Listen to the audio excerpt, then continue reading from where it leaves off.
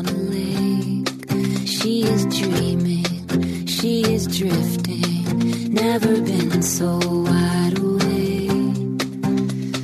Captured in the moment by the beauty all around her, there's nowhere else that she would rather be. Hello and welcome. This is Karen Motikaitis, and you're listening to How She Really Does It, the place where inspiration and possibility meet.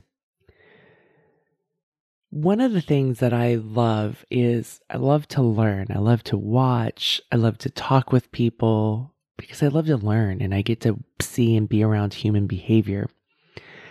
And one of the best places to learn and to watch human behavior is at swim meets. It is the ultimate shit show trigger. Your kids don't do as well as you would like. They may be upset. It's also learning how to celebrate when they do well. There's so many different expectations going into swim meets.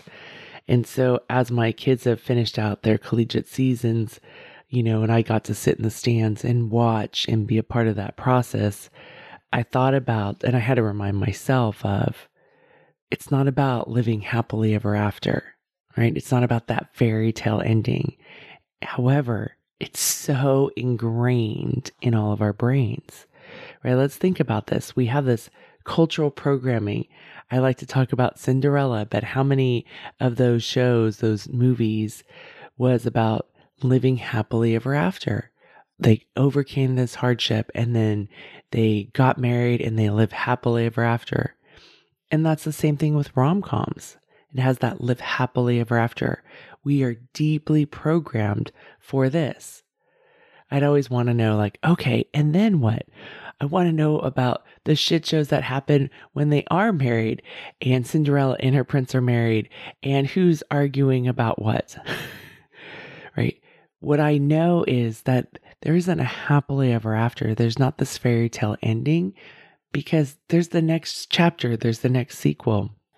But this fairy tale ending is also a form of protection, right? When you're sitting there in that vulnerability of what's going to happen, whether it's to you, to your child, a loved one, that fairy tale ending is, the promise that we're all going to be okay. And whether it's in athletics, whether it's in academics, whether it's in health, right? It's this promise that we're going to all be okay, or the cancer treatments are going to work and she is going to make it through and be in remission, right? We so want this fairy tale ending. And it's because we want the promise that we're going to be okay, that it's all going to work out for the way that our brain has scripted it to, not the way it may work out and who we become and becoming more resilient or learning how to deal with grief, but that it's all going to work out and that we get to have exactly what we wanted. The other part of this protection of the live happily ever after, right, which is that fairy tale ending that we so desire, is, especially when it comes to our kids, that our kids will be safe, right? How many times do I see parents who are on this quest, and this happened recently. Somebody I know, their daughter had always wanted to be in one of the Power 5 conferences, and I ran into them at a swim meet, and his daughter was graduating. This was it. And I said, you guys, this is the dream, right? This was the dream of what she had when I met them. I think she was a sophomore in high school. This is the dream. And the dad was so exasperated and exhausted. And he's like, I just want this to be over. It turned into his nightmare. Because what we forget is, in this dream of what we want, is there's going to be more turbulence and more ups and downs and resilience making, right? We falsely tell ourselves, once we have this dream of, they go to the college that they want, they get the athletic opportunity they want, and then everything's going to be great and we're going to have so much ease, especially if we're empty nesters. So one of the forms of protection that the fairy tale ending, aka live happily ever after, does is it provides us with this false promise that our child will be safe. And as we know that that's not the case. Years ago, I had one of my former swimmers, Heather, on the show, and we talked about life in swimming. And she was one of those kids where I learned that lesson. She was a vibrant kid, always enjoyed coaching with her. She had this huge zest for life. And I've known her since she was, I think, 6 years old. And one fall, her dad called me to let me know that, and she had gone off to Stanford, was an athlete there, graduated, did some work, and then was at Yale for grad school. She was getting 2 degrees in grad school, was on her final year, and he called to let me know she had cancer. And immediately my brain was like, oh, fairy tale ending. She's young, she's healthy. It's all going to work out, right? They're going to catch it early. And that's not the case. And she came on and we talked for a bit, probably a couple years after that, but it didn't work out for her, right? And so, but we do this because it's our form of protection. But when we do it, it's maybe protecting us, but it's not, right? Because we're pursuing this live happily ever after, and that creates a lot of pain. And it also doesn't allow us to have our eyes wide open in what we may be going through. And this form of protection also, the other promise is now you can relax and not be on hyper alert. I remember when he called me that day, I just sat down in disbelief. She was 27, been this vibrant, healthy, smart, athletic kid who was just quite lovely. And I think she was 27 at the time. And I sat down and I realized as a parent, we're never safe. We hit these milestones of they sleep through the night, they get through elementary school, they make it through junior high, they graduate, they go off to college, they graduate, we think we're safe. But there's always going to be the next challenge, the next obstacle. And that's something that's really important to remember. So we're prepared for that instead of thinking that, at a certain point, life becomes easy. I think that's where it creates a lot of extra pain for us because life is relentless. The other thing about this fairy tale ending is there's also an expectation. So not just from ourselves or from those that we love, but those around us, our friends, people we know, right? They want to know that you're doing well and that you're doing great. And in some ways, it's easier to celebrate success than it is to hold space for uncomfortable emotions. And again, we've all been culturally programmed for the live happily ever after fairy tale. And oftentimes with that programming comes that when it doesn't happen, the live happily ever after, that means there's something wrong with us. That maybe we're not a good enough mother, we're not a good enough human, there's something wrong with us. And instead, it's for us to all remember that life is relentless. And this is really key. Life is relentless. Just like I walked you through Heather's, journey, there were so many milestones that she hit that were highly accomplished throughout her life and who she was. But there wasn't the promise that she got to live to 80 years old and have a family, right? That wasn't her reality. Life is relentless. And there are times that the fairy tale does occur, right? Our kids, whatever it is, whatever those high water marks are, whether it's the birthday parties that we want them to have, or the schools they want to go to, or the experiences we want them to have, or the accomplishments, or they win their soccer game. Those fairy tales happen, but we often don't take those in because we're then worried, when's the next ball going to drop, right? And also receiving that good thing in our life is very vulnerable, right? Because we're waiting for that other shoe to drop. That's foreboding joy.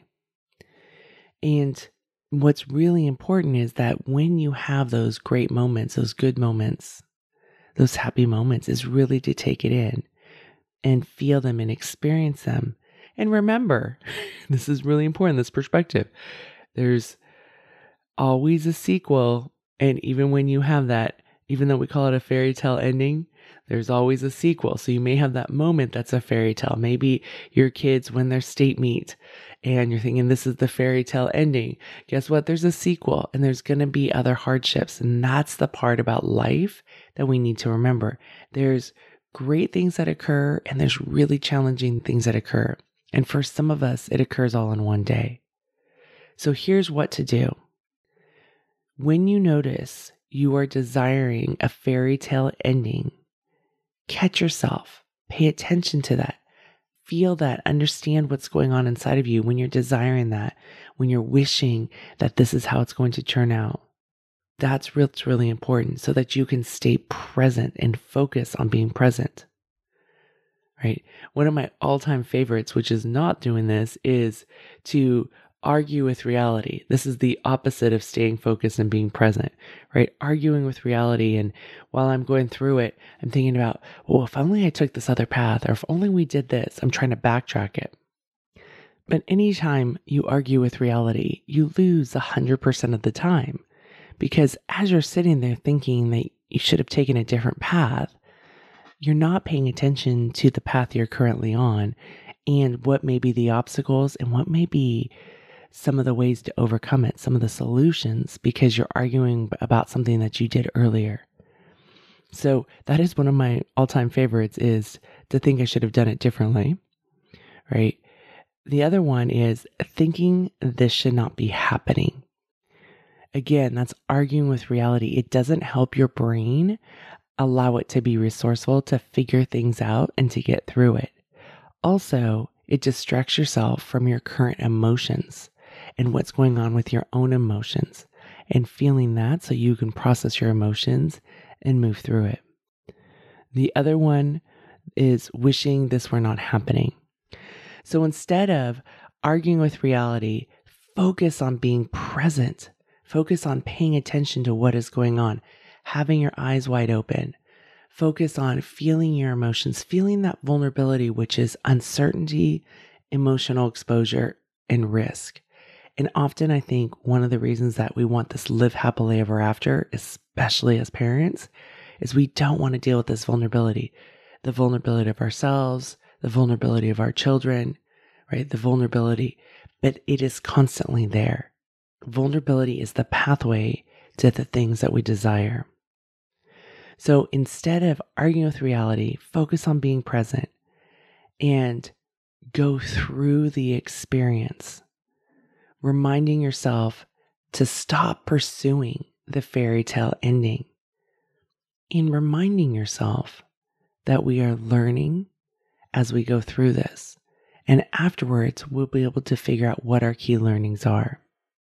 The key here is it's not about the pursuit of live happily ever after, because that's a fairy tale and we're not living a fairy tale. Instead, it's about when the fairy tale ending does not turn out, who you become by what you are learning. So my friend, this quest for the fairy tale ending hurts us. It has so many cultural lies about our worth, but our worth does not come from the fairy tale endings. We are already worthy. Our stories and those we love don't end at the fairy tale. There is always a sequel, and there are arenas in all of our lives where we're going through our own journey. Instead, focus on the present. Stop arguing with reality. Go through it with your eyes wide open, feeling all the feelings with support regardless of outcome. And afterwards, unpack your key learnings. I'm smiling big for you. Hey, if you enjoy listening to this podcast, you'll love my weekly emails. I know you're thinking, Corinne, really? Do I want another email in my overflowing inbox? Yes, you do. Yippee skippy, you do. These are short. They're sweet. On Fridays, I send out the Friday podcast. It's a great reminder that there's a new show and it comes straight into your inbox of the latest episode. Awesome. You click on it, you go straight, because we all need reminders. We have busy, full lives. And then on Sundays, I have my Sunday love column.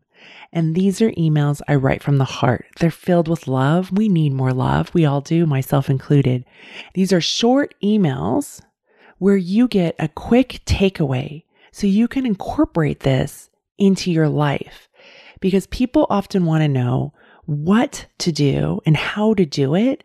And maybe sometimes it's a story that you get, or there's Like one time I wrote about the 10 ways to practice gratitude, and that became such a great tool when one of the readers was struggling in the middle of the night, because it can be a scary place in our brains in the middle of the night. And she remembered the email that I sent about 10 ways to practice gratitude, and she was able to practice gratitude and fall back asleep. And that was an awesome lesson for her to incorporate into her life. Go to the show notes, and there's a link in the show notes where you can sign up and get these emails in your box. On a lake, she is dreaming, she is drifting, never been so wide awake.